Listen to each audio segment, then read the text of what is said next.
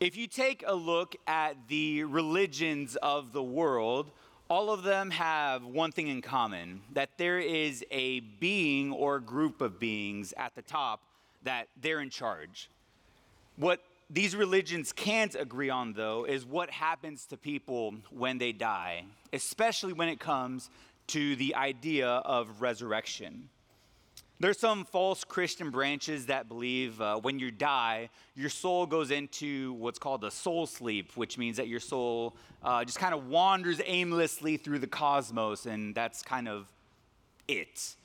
There's others that believe that absolutely nothing happens to you when you die. You live, you die, that's it, which is a pretty sad life to live with no hope or nothing. Then there are other religions that have a completely wrong view of resurrection. Consider Hinduism, where they believe in a resurrection, but it's through reincarnation. If you're good in this life, then you become a better version of yourself or whatever it may be in the next life. If you're good, you might become a famous athlete, a movie star, or if you're really good in your next life, you'll become Wabi, which that'd be awesome. On the other side, if you're bad in this life, then you would become a cow. And if you're a bad cow, then you become a bug. If you're a bad bug, you turn into an Eagles fan, which is the worst punishment of them all. I wouldn't wish that on anybody. What constitutes a bad cow or bug, I'll leave that up to them. As we come to 1 Corinthians chapter 15, turn in your Bibles there. 1 Corinthians chapter 15, Paul is going to be shifting topics from how people should act towards one another through correction and condemnation to addressing the doctrinal issue of resurrection. But why this sudden shift from Paul? Well, there's two reasons that this chapter is necessary. First, we need to take into account the timing, the location, and the thinking of the time. The city of Corinth is located in what country? That's the city in the country of Greece. That's right. Some of you said Greece. I heard it. I'll take it. So it's located in the country of Greece. As we've learned, the church itself in Corinth was made up of both Reformed Jews who were saved, they accepted Jesus as their Messiah, and the Greeks who were saved out of paganism, out of the Greek secular religion. The Jews, they had received some teaching of what resurrection means. They had a correct historical teaching of it in Scripture. They had seen passages like Daniel 12:2. Many of those who sleep in the dust of the ground will awake. Hosea 6:2. He will revive us after 2 days. He will raise us up on the third day that we may live before him. The Corinthian Greeks, on the other hand, they were saved from a religion that viewed anything as spiritual is good. So your spirit, good. But anything physical, anything materialistic, anything you can touch is bad. So to them, they just came out of a religion that thought the worst thing imaginable was for you to die, for your spirit to be set free, but then all of a sudden it's put back into this sinful body. To them, that was the worst thing. So Paul here goes into a teaching of what the resurrection actually means. That's the first reason why this chapter is important. The second reason this chapter is necessary has to do with the timing of when this letter was written. This letter was written about 20 years after Jesus' resurrection. So Jesus rises from the dead, he ascends into heaven, and the church begins, right? The other books that discuss in depth the resurrection of Jesus are the Gospels. Those were written about 45 to 70 years later. So to the Corinthian church, the only thing they had to learn about the resurrection of Jesus Christ was through this letter that Paul had written them and to what they had been taught by teachers. That's why this letter fits perfectly in this context, because They just learned about all the sign gifts. They learned what they were, what they were to be used for. And now they're like, okay, we're learning a completely insane almost teaching about Jesus rising from the dead, what that means for us. They hadn't heard about anything else. They didn't have the New Testament. They didn't have any of the resources we do to learn about it. They just had this one letter and what the other teachers had given them. The signs, the miraculous things that the apostles were doing validated the message that they were receiving, especially when it comes to the resurrection. So with this in mind, let's read our passage for today. We're going to read 1 Corinthians chapter 15, verses 1 to 11. Paul says, "Now I make known to you, brethren, the gospel which I preached to you, which you also received, in which you also stand, by which also you were saved, if you hold fast to the word which I preached to you, unless you believed in vain. For I delivered to you as of first importance what I also received, that Christ died for our sins according to the Scriptures, and that he was buried, and that he was raised on the third day according to the Scriptures, and that he appeared to Cephas, then to the 12. After that he appeared to more than 500 brethren at one time, most of who remain until now, but some have fallen asleep. Then he appeared to James, then to all the apostles, and last of all, as to one untimely born, he appeared to me also. For I am the least of the apostles, and not fit to be called an apostle, because I persecuted the church of God. But by the grace of God, I am what I am, and his grace toward me did not prove in vain. But I labored even more than all of them, yet not I, but the grace of God with me. Whether then it was I or they, so we preached, and so you believed." Let's pray. God, we're thankful for your word. We're thankful that we have the entire context of Scripture and that we have the Holy Spirit that helps us understand it. I pray that you would humble us before you this evening. Help us to never lose our wonder of how amazing the gift that you have given us in salvation is. We thank you and love you. In your name, amen. The title for our lesson this evening is Dealing with the Resurrection, Part 1. Dealing with the Resurrection, Part 1. That's Justin's title. The real title, my title, is Validations for the Resurrection. Dealing with the Resurrection, Part 1, Validations for the Resurrection. In this passage, we are going to see 5 different ways the physical resurrection of Jesus Christ is validated. The first way, point number 1, is the church. The church, we see this in verses 1 to 2. "Now I make known to you, brethren, the gospel which I preached to you, which you also received, in which you also stand, by which also you were saved, if you hold fast to the word which I preached to you, unless you believed in vain." If you're taking notes, which I hope most of you are, I want you to write down in one sentence, answer this question: what is the gospel? Let's write it down quickly. What is the gospel? Answer that in one sentence. What is the gospel? In 5, 4, 3, 2, 1. All right. Who cheated and looked down at verses 3 and 4? I'll pretend that a few people in the back raised their hands. Simply put, the gospel, Christ died for our sins, he was buried, he rose again on the third day. That's the gospel, plus the call to repent and believe. Simple. Jesus died for our sins, he was buried, he rose again. This is the message that has been taught to the church from the beginning. When we want to learn about the beginning of the church, what book do we go to? The book of Acts. Some of you whispered it. I'll take it. I'm giving you guys easy questions. They won't be too hard, I promise. So let's turn to the book of Acts. Look how the beginning of the book of the beginning of the church begins. That's a lot of begins. Let's begin in verse 1. I did that one on purpose.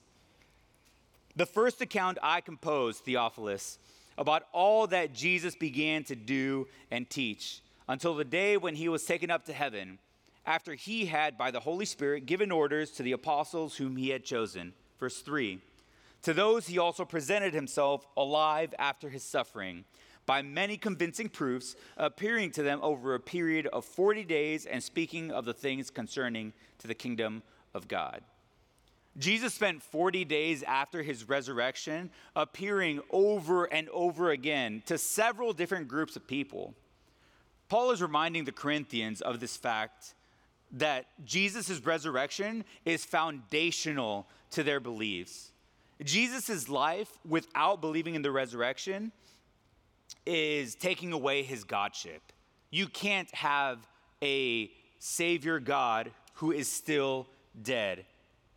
Romans 10:9 says, if you confess with your mouth Jesus is Lord and believe in your heart that God raised him from the dead, those things go hand in hand, Jesus' lordship and his resurrection, then you will be safe. A true belief in the resurrection is foundational to your salvation. John MacArthur put it this way. He said, believing in the resurrection does not necessarily bring salvation, but not believing in the resurrection does bring damnation. I'll read that again. Believing in the resurrection does not necessarily bring salvation, but not believing in the resurrection does bring damnation. The Corinthians believed in the resurrection. That's why they were thriving as a church. Turn back to 1 Corinthians. Notice the caveat that he put at the end of verse 2. He said, if you will continue to be a beacon of light, you will continue to grow as a church, as believers, if you hold fast to the word which I preached to you, unless you believed in vain. If they had believed in vain, well, then they would have left the church already. Once again, he emphasizes that if they hold fast to the teachings that they heard from Paul and the other disciples, which we know they had, because think back to chapter 6, Paul listed out all the sins of, that the people in Corinth were experiencing. What does he say at the end of that section? And such were some of you, but you were saved, you were justified, you were saved out of those sins. They were holding fast to the teachings that they heard from Paul. The same can be said of the church today.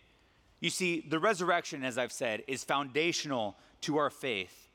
And the fact that the church still exists and is full of people that are transformed, that are saved from every kind of sin, proves that the teaching that Paul gave the Corinthians on the resurrection is true. It's true today just as it was when Jesus stepped out of the grave. The second way the resurrection is validated is through Scripture. Point number 2 is through Scripture. We see this in verses 3 and 4. For I delivered to you as of first importance what I also received, that Christ died for our sins according to the Scriptures, and that he was buried, and that he was raised on the third day according to the Scriptures. Paul begins verse 3 with a phrase that he's used several times in his letters. He says, I delivered to you.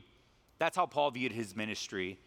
It wasn't him going and bringing new teaching. He didn't see himself as some sort of enlightened person. He wasn't trying to revolutionize what was being taught about Jesus. He simply said, you know what? I've been given this message, and God gave it to me, and I'm giving it to you. That I'm just the middleman. That's all it is.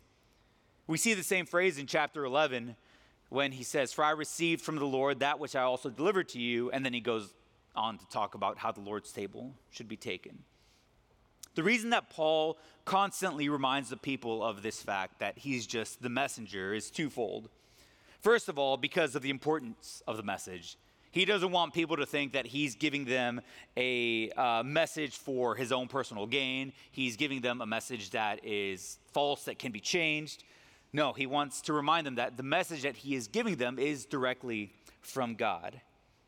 Secondly, he does this because of the reputation that he had before he was saved.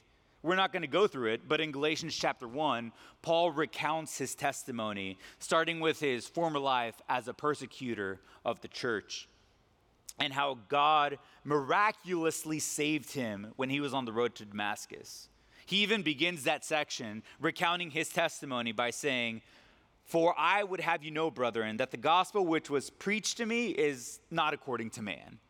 once again, the message that he is delivering is from God. Back in verse 3 of 1 Corinthians 15, Paul is delivering a message that he received, and look at the emphasis that he puts on it. He says it's a message of first importance. This message that he's given them is the most important message that he wants them to receive. If you get this message wrong, the message of the gospel, everything else fails. The rest of your faith does not matter. You cannot be a true Christian and not believe in this message. What is it? We've already talked about it. It's the gospel that Jesus died, he was buried, he rose again. All three of those together are of first importance. This message is in perfect agreement with the scriptures that the Corinthians had at the time, which was, remember, only the Old Testament. That's all they had.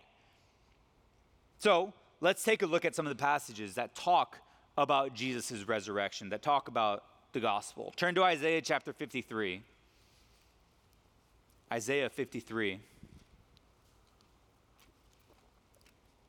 In this chapter, Isaiah receives a prophecy of Jesus taking on the role as a suffering servant and the circumstances surrounding the end of his life. We see images that clearly lay out the death of Jesus. Look at verse 5. But he was pierced through for our transgressions. He was crushed for our iniquities. The chastening of our well-being fell upon him. And by his scourging, we are healed. Pierced, crushed, scourging. These are all things that happened to Jesus either while he was on his way to or actually on the cross. And these adjectives all describe the actions of someone who is about to die. These aren't, a pat on the head. These cause death. Drop down to verse 10. But the Lord was pleased to crush him, putting him to grief. Here's a clear picture that Christ would die in our place to take our sins, take the punishment so that would satisfy God's wrath so that we can be forgiven. The second part of this most important message, so one, he has to die. We saw those in those verses. Second part of the most important message is that he had to be buried. Why do you think Paul included this part? I mean, we understand the death and resurrection part, right? That's easy. But why the being buried part? Well, being buried proves that you're dead. You don't bury a live person. If you do, they're not going to be alive for very long. So one way or another, buried people die. Turn to Mark chapter 15. Mark chapter 15. We see here, this is when Jesus had died on the cross. All the miraculous things happened. And this is when Joseph asks for Jesus' body. Mark chapter 15, let's start in verse 42. When evening had already come, because it was the preparation day, that is, the day before the Sabbath, Joseph of Arimathea came, a prominent member of the council, who himself was waiting for the kingdom of God. And he gathered up courage and went in before Pilate and asked for the body of Jesus. Pilate wondered if he was dead by this time. And summoning the centurion, he questioned him as whether he was already dead. And ascertaining this from the centurion, he granted the body to Joseph. Joseph bought a linen cloth, took him down, wrapped him in the linen cloth, laid him in a tomb which had been hewn out in the rock, and he rolled a stone against the entrance of the tomb. Jesus was undeniably dead. The centurions made sure of it. Pilate made sure of it. The whole crowd there knew that Jesus was no longer alive. But imagine the trouble the soldiers would get into if they go to Pilate and they're like, yeah, we're pretty sure he's dead, but he was only mostly dead, and he was able to get up and walk away. No, imagine the trouble they would be in. They would be made fully dead. Everybody there knew that Jesus was dead. The Romans, the people, the Jewish leadership, there was no question that Jesus was dead. The only reason Joseph was able to take Jesus' body and bury it was because several people, everybody there knew and verified that Jesus was dead. To the Jews, they didn't care what happened to Jesus' body. They're like, he's dead. There is no way that he's going to be able to come back from that. To the Romans, they knew he was dead, but just to be sure, they rolled a giant rock in front of his tomb and put several soldiers there just to make sure no one stole his body or anything like that. You don't bury someone who's alive. Jesus' burial further validated his physical death. The scriptures prove Jesus died, as we saw in Isaiah 23. Turn back there to 53. The account of his burial further validates the fact that he died. But what about his resurrection? What about his resurrection? Look at the second half of Isaiah 53, verse 10. Can someone who is dead see their offspring, their kids, those are my notes. If he would render himself as a guilt offering, he will see his offspring. He will prolong his days, and the good pleasure of the Lord will prosper in his hand. Now I'll ask you that question. Is someone who is dead, can they see their offspring? Can they see their kids or their grandkids? No, it's impossible. Why? Because they're dead. They can't do anything. If that's the case, then why would God say that the Messiah will do both of these? Because he will not be chained by death, but he will conquer it through his resurrection. Turn to Acts chapter 2. Acts chapter 2.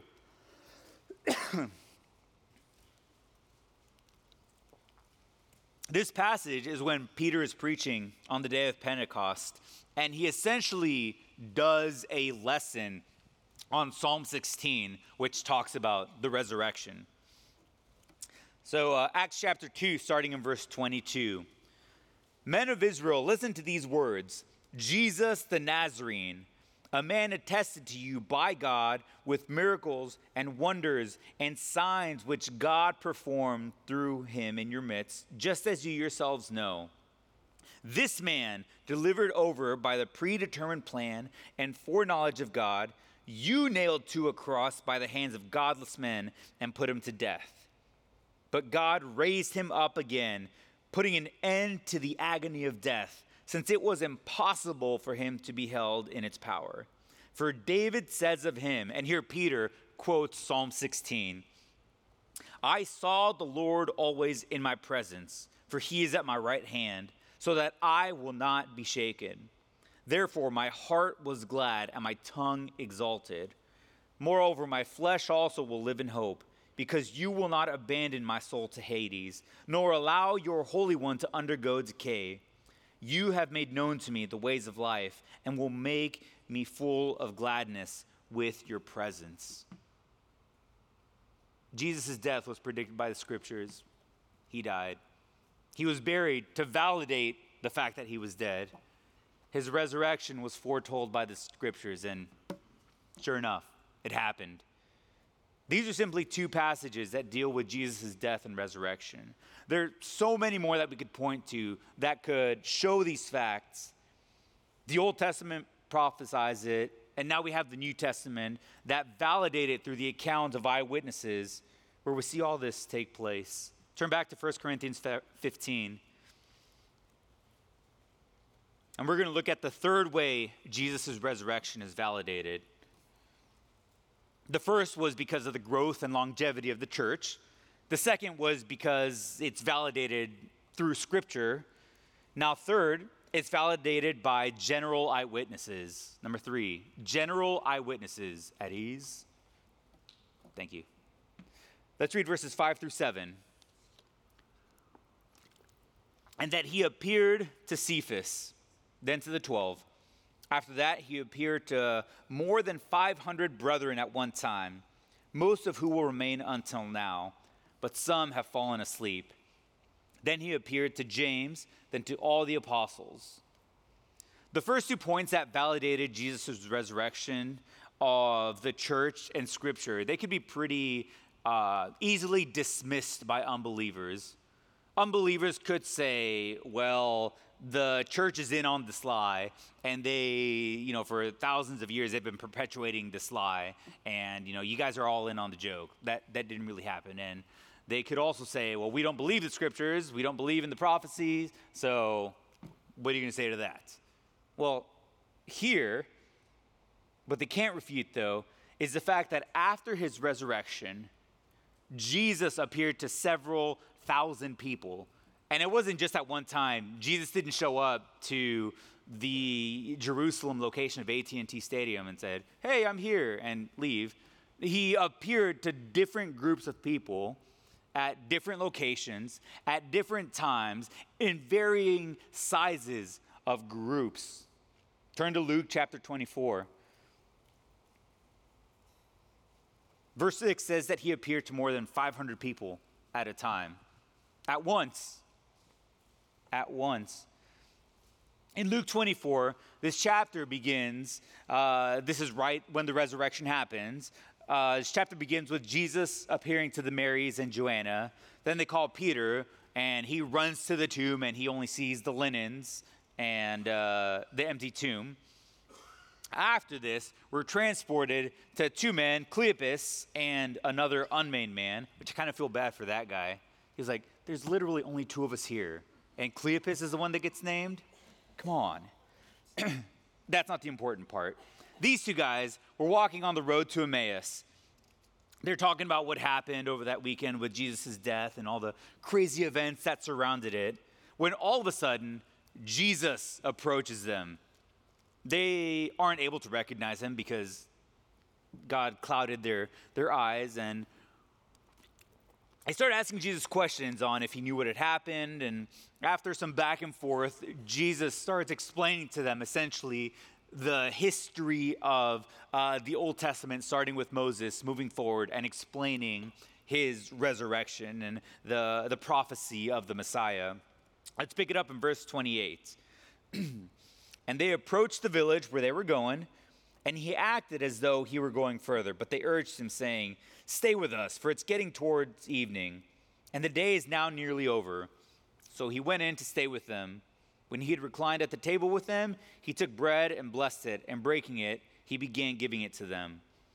Their eyes were opened, and they recognized him, and he vanished from their sight. So these two guys, they realized, whoa, hold on. We just spent this whole time learning about the prophecy of this Messiah from Jesus. They turned around to talk to him, and poof, he's gone. Amazing. Verse 32, they said to one another, were not our hearts burning within us while he was speaking to us, and on the road while he was explaining the scripture to us?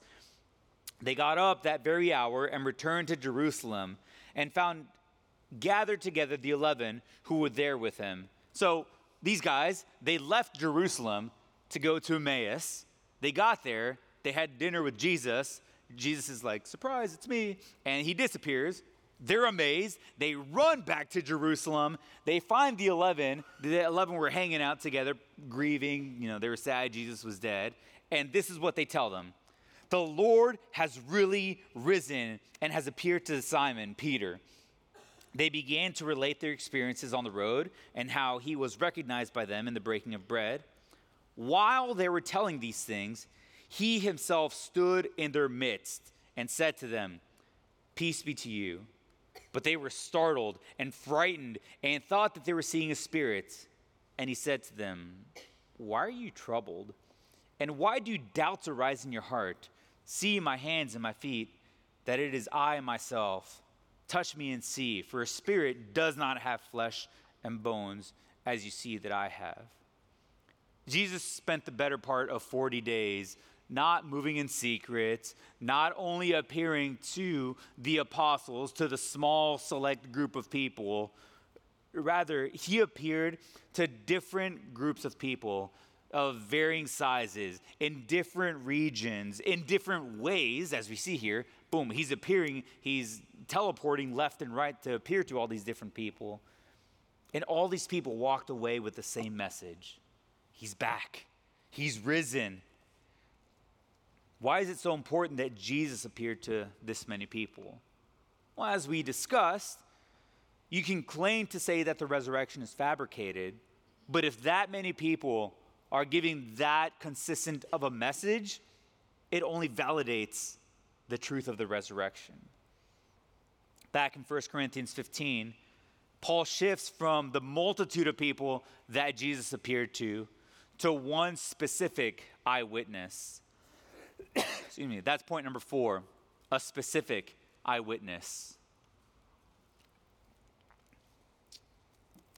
Verse 8, and last of all, as to one untimely born, he appeared to me also, for I am the least of the apostles, and not fit to be called an apostle, because I persecuted the church of God. The last person Paul brings up to validate the resurrected Christ is himself. And Paul uses some pretty graphic language to describe himself here.